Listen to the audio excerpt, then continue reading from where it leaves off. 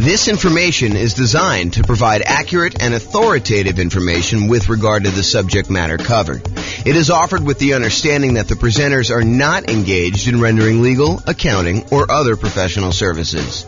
If legal advice or other expert advice is required, the services of a competent professional should be sought. Welcome to the Fargo Real Estate Investing and Real Estate Financial Planning podcast. Learn all about investing in real estate in Fargo, North Dakota, with a combination of real estate financial planning and modeling with numbers specific to Fargo, plus syndicated, more generalized recordings of live and pre-recorded real estate investing classes. Not all of them specific to Fargo. Be sure to stay tuned after the podcast for a message from our sponsors. Well, good morning and welcome, everyone. I am your host, James Orr, and this is another very short, I anticipate, episode of the kind of podcast series we've been doing for buying a property in the next 90 days when prices are high, interest rates are high, and rents are up, but not quite enough to counteract the higher prices and higher interest rates. And today's class is on something that we've mentioned quite a bit. We've sort of talked about sort of not comprehensively, but it's the idea of all the different ways to pay for private mortgage insurance. We're calling it the 3 strategies to pay private mortgage insurance. Now, remember, in most cases, a lender's going to want you to put 20% down. And you may want to say to them, hey, listen, I know you want me to put 20% down. However, I would really prefer, if I'm going to invest in real estate, to put less than 20% down. If you're house hacking or you're doing nomad, or even if you're trying to buy a property as a non-owner occupant, invest in property that you're not moving into, and you want to put less than 20% down, like let's say you want to do a 15% down non-owner occupant loan, the lender will say to you, okay, I would prefer you put 20% down. However, if you insist on putting less than 20% down, I might be willing to make the loan for you under certain conditions. So if we're doing a non-owner occupant, they may go down to 15% down instead of 20% down. For the nomad or house hacking one, you could buy those with nothing percent down. You could buy it with 0% down, like a USDA loan or a VA loan, as long as you're moving into the property and you qualify for those loan programs. One of them is for rural properties, the USDA loan. The other one is for people that have VA benefits, the VA loan. But you could also buy with 3.5% down, the FHA loan, and that's one of the easier loans to qualify for from a credit score perspective. And you could also use the FHA loan to buy duplexes, triplexes, and fourplexes in addition to single-family homes. So that's a very attractive loan program a lot of time for house hackers and for nomads who are like trying to buy properties.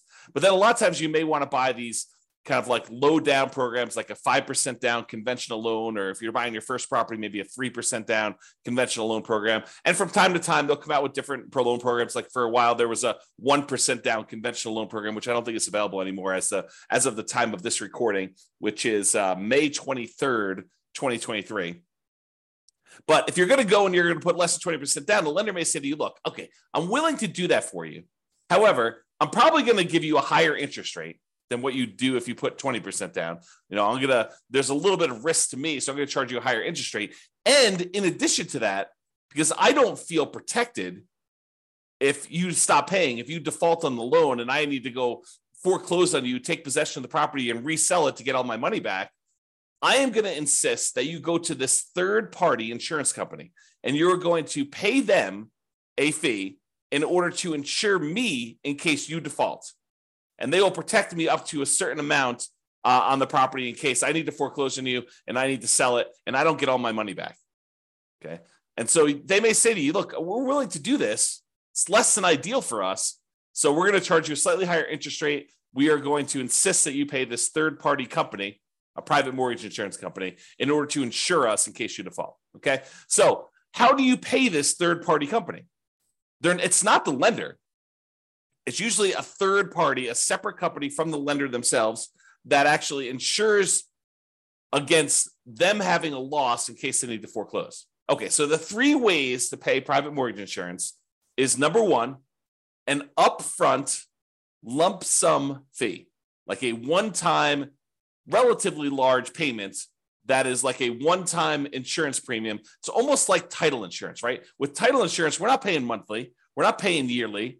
We're only paying one time every time we have a transaction. So every time we buy or sell a property, we're usually buying or selling, providing or buying a title insurance policy, which protects the title of the property in case there's an issue with the record of ownership, which is what title is, or liens or encumbrances on the property, then we have insurance for that. Well, similarly, with PMI, you could choose to make a one-time upfront lump sum payment and get coverage for the PMI payment, PMI service, like the private mortgage insurance, okay? Or number two, we could increase the interest rate from the lender and have the lender give us a credit, which is then used to pay for the private mortgage insurance, right? You understand when you go to get a loan, the lender will say to you, look, if you don't want to pay any fees, the rate is this, whatever it is, 7%, let's say. However, if you want to, you could pay us extra money. You almost think of it as like paying interest in advance, but you could pay us a lump sum of money. You could pay us, $5,000, and we will lower the interest rate from 7% to 6.875. So you could buy down your interest rate. Or the lender says, look, if you don't pay anything, if you don't want to pay any, points in order to change the rate is 7%. But if you want to, if you voluntarily take a higher interest rate, we will actually give you some money. We'll give you a credit that you can use to cover some of your closing costs. And so the lender says, look, if you voluntarily take 7.125, we will pay you $4,000. So it works in both directions. Now, you can't do this and say, okay, I'll take 17%, you give me $120,000. Doesn't work to that extreme. There's limits as to how high you can go in both directions. You can't buy it down to zero, okay? So you can buy this thing down a little bit. You can pay, a little bit of money. You can buy it down, in some cases, half point. You might be able to get a credit for a little bit. There are limitations usually on a loan as to how much you can do there. So you can choose to voluntarily tell the lender, look, I don't want 7%. If you give me 7.25 or 7.375, then you could pay the private mortgage insurance from the credit you're giving me. And so it's sort of like a, in quotes, lender paid private mortgage insurance because the lender is paying it for you and they're baking it into the rate. They're baking it into the mortgage interest rate, right? You're voluntarily taking a higher interest rate in exchange for not having to pay PMI. Another way of thinking about it. Okay. Or the third way is you could pay a monthly private mortgage insurance premium to the private mortgage insurance company via your escrow, and that could cover you for your insurance. Now, and sometimes there are combinations of these. You may have an upfront premium and a monthly premium. For example, with FHA loans, there's an upfront mortgage insurance premium and a monthly mortgage insurance premium. Okay. Now let's look at each one of these to kind of go through a little detail. And we're going to talk about the pros and cons of each because there are some significant advantages to doing one way or another. And depending on what you're trying to accomplish and what your plans are with the property, you may want to do one versus another. Okay. So let's talk about that upfront lump sum PMI fee where you just pay one big chunk all at once, one time when you acquire the property. So you pay that one time upfront lump sum payment for private mortgage insurance instead of paying it monthly. So what are some of the benefits of doing it that way? Well, number one is you don't have to worry about the loan to value of the property and when private mortgage insurance drops off.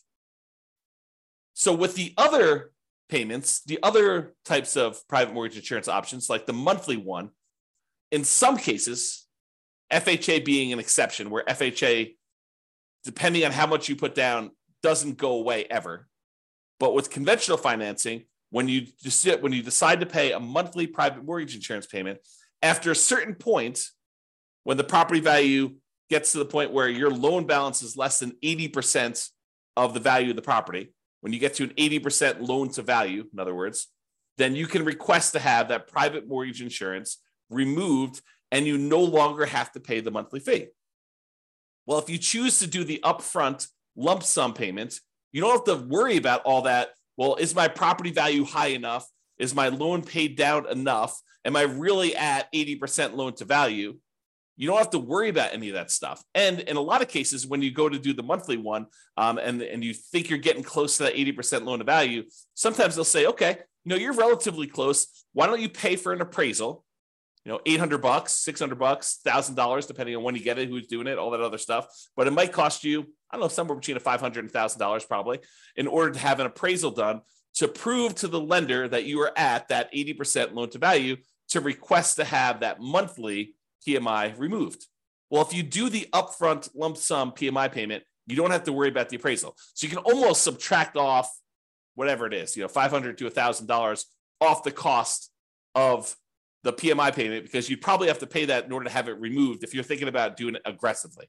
Now, if you just wait until, based on your original purchase price and the loan paying down to 80% loan to value, they probably will not require an appraisal at that point, because it's conservatively likely that you're at 80% loan to value then, and you might not have to pay for an appraisal at all.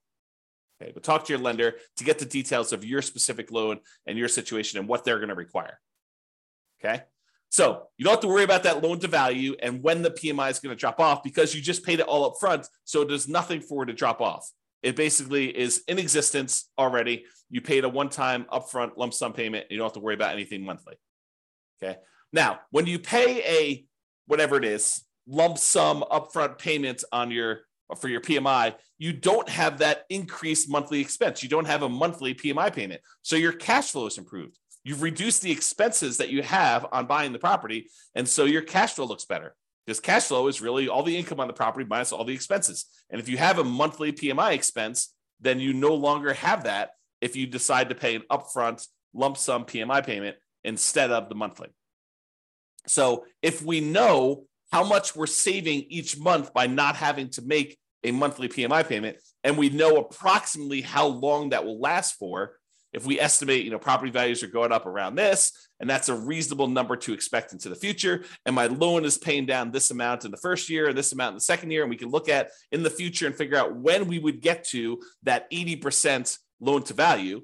And you can look at that on the world's greatest real estate deal analysis spreadsheet. You can look up what the estimated loan to value is at the end of any given year on there. And you can see when about it will drop off to about 80% based on your kind of assumptions you put into the spreadsheet. So you can go look at that. And so you could say, okay, well, by paying this upfront lump sum PMI payment, wow, it's a tongue twister, versus doing it monthly, you could say, look, okay, I basically am saving myself $200 a month by not having to make this PMI payment for this amount of time. So I could look at what the overall return was, not having to make those payments on the amount that I had to invest. And you could calculate a return on investment for that.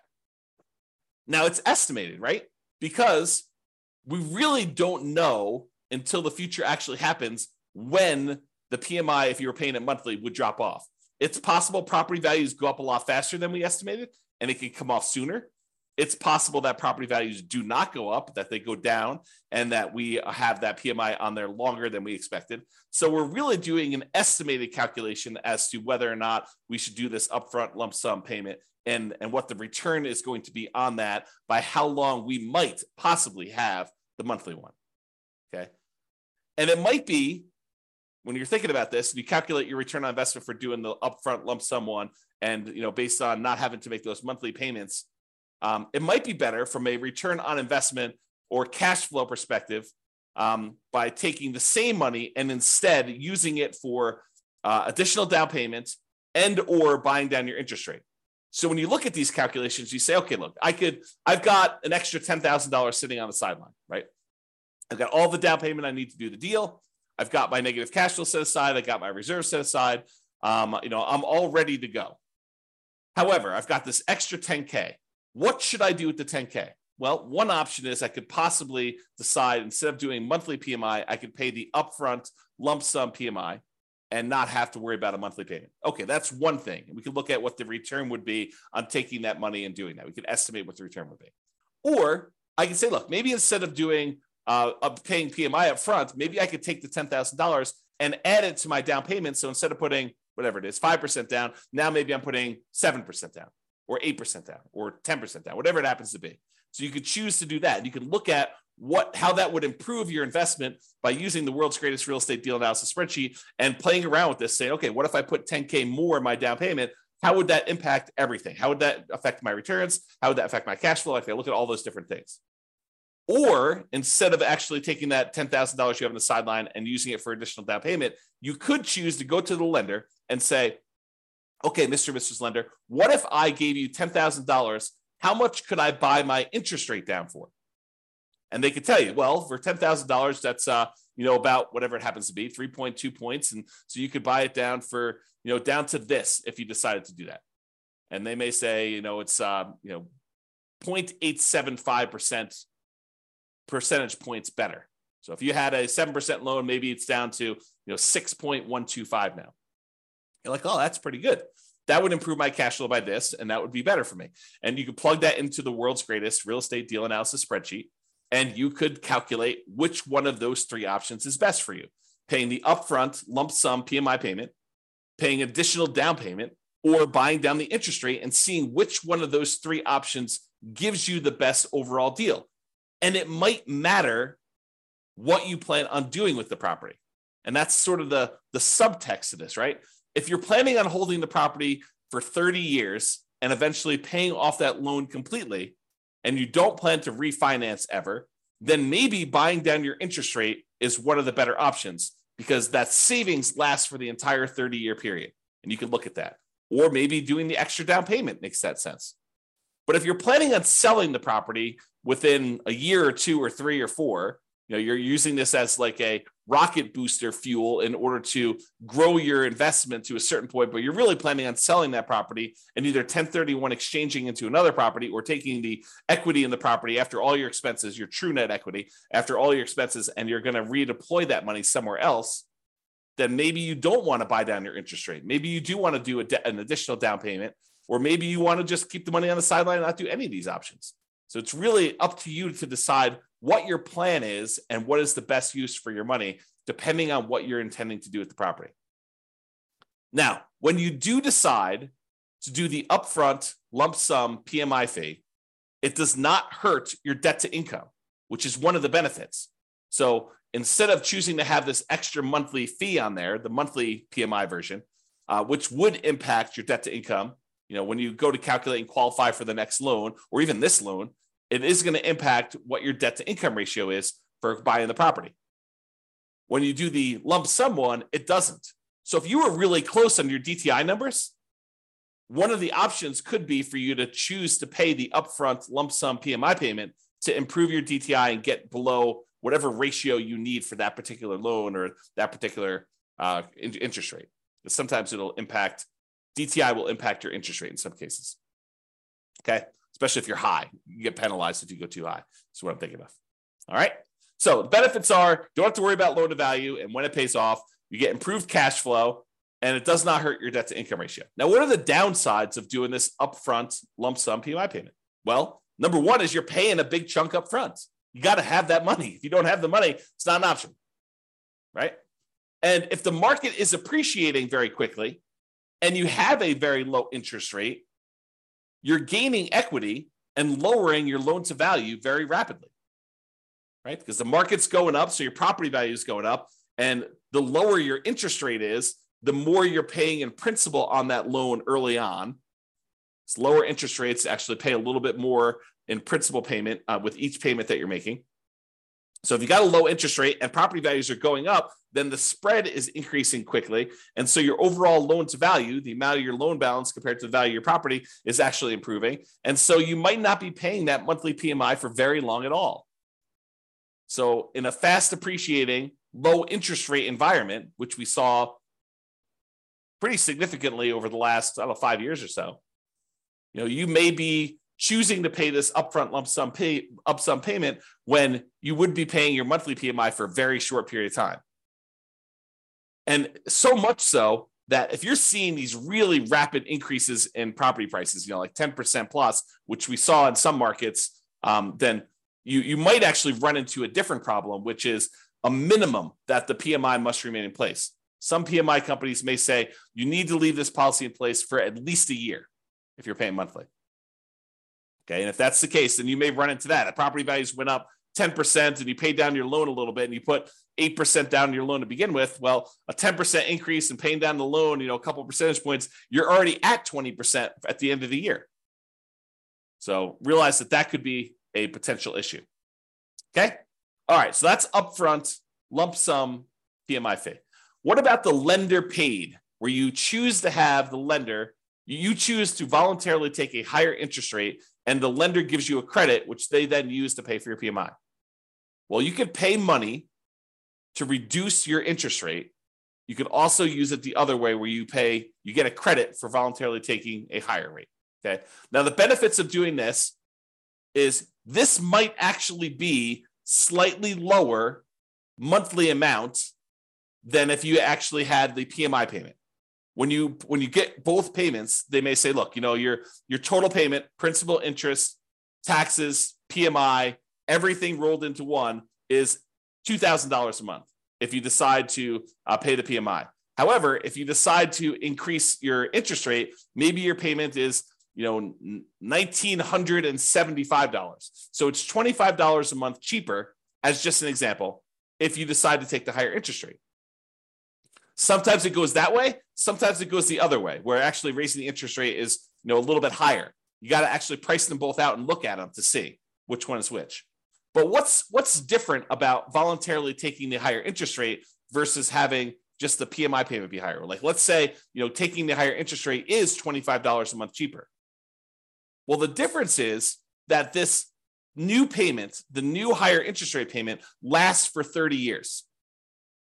However, the PMI payment only lasts for whatever it is, 3, 4, 5, 6, 7, 8 years before you actually get to 80% loan to value. And that PMI would then drop off with conventional financing. So even though it's $25 cheaper, once the PMI drops off after 3, 4, 5 years, once you get 80% loan to value, then actually it may reverse, and that may then become more expensive than if you had it the other way. So you got to be really careful about choosing to take the higher interest rate if you plan on holding the property for a long period of time, because in a lot of cases, it may be worthwhile for you to pay the slightly higher monthly PMI version, knowing that after a few years, when you get to 80% loan to value and you pay for the appraisal and all that other stuff, and the lender says, okay, yep, you're below 80% loan to value, I will now remove your monthly PMI payment, and your payment actually goes down by whatever your PMI payment was, $100 or $200 a month. And at that point, it's probably cheaper than what it would have been if the interest rate if you took it in the interest rate.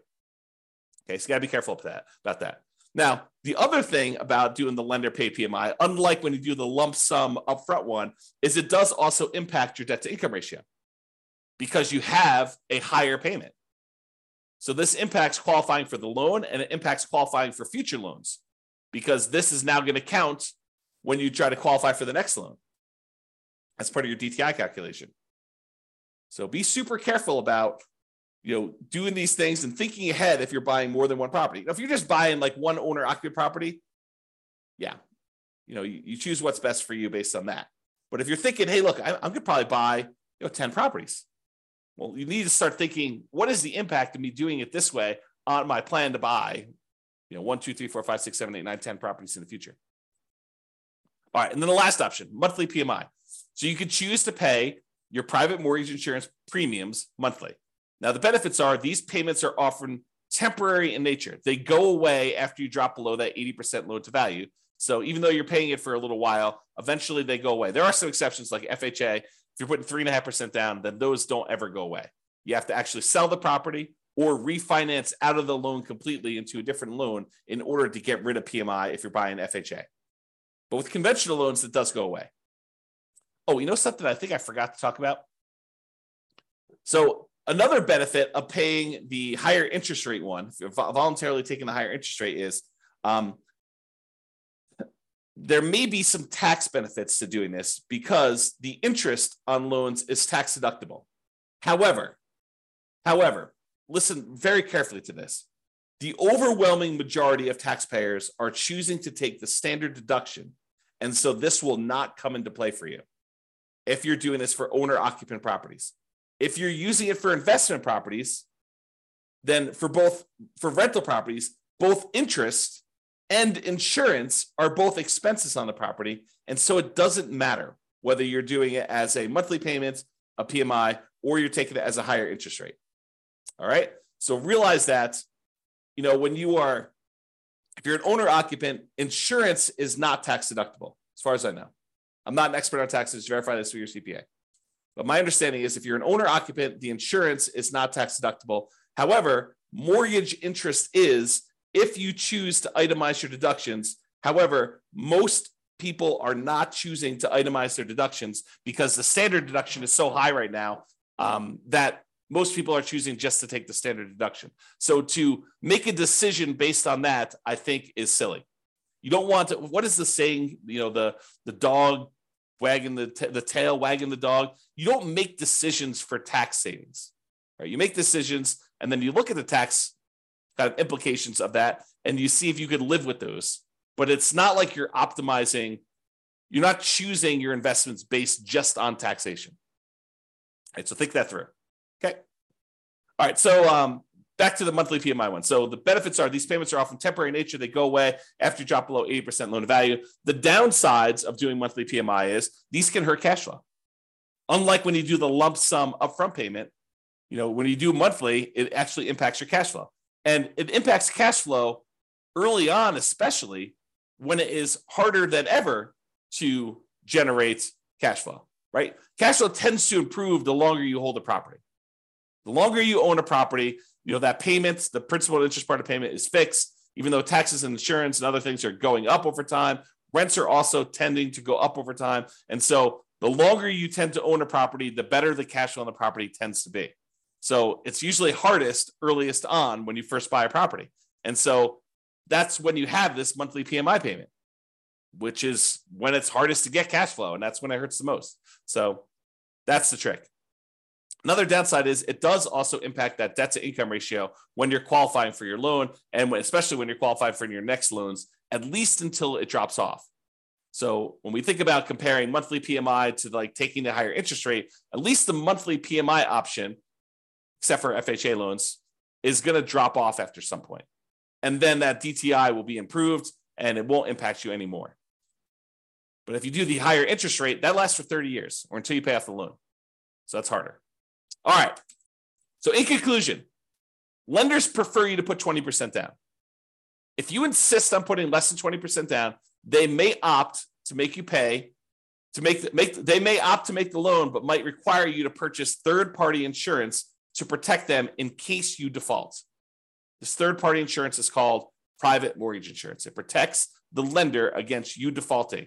You pay for it to protect the lender because they would rather you put 20% down. You are insisting on putting less than 20% down. They're saying, okay, you twisted my arm. I will make you the loan. However, you need to actually protect me in case you default. Now, when you get your loan, you can often choose which way you prefer to address putting less than 20% down and paying PMI. You could do this upfront lump sum payments. You could choose to voluntarily take a higher interest rate to get a credit, to have the lender pay for PMI, or you could choose to pay the PMI payments monthly. And each has its own pros and cons, which we've discussed. And really, it depends on what you plan on doing with the property as to which you should do. And a good lender, and to a lesser degree, less likely, a good real estate agent should be able to talk to you about pros and cons and how this might work for you. Okay? And which choice you should make based on your plan. All right, so that's all I got for you. Hopefully you enjoyed this class. Now you've got a full understanding of the three different options for paying PMI and how this all works. Have a great day, everybody. Bye-bye for now. With home prices up, mortgage interest rates up, and rents up, but not quite enough to counteract the higher prices and interest rates, cash flow on rental properties in Fargo is harder than ever. Book a call with the Real Estate Financial Planner to apply our proprietary 88 strategies to improve cash flow on your rentals. See the show notes for a link to schedule your call and improve your cash flow today. If you're a real estate agent, lender, or professional in Fargo that wants to help our real estate investor listeners, consider reaching out to learn about collaboration opportunities with this podcast. We'd love to add more value to our listeners by having you assist our investors buy, sell, and finance their real estate investments. See the show notes to schedule a call to discuss collaboration opportunities.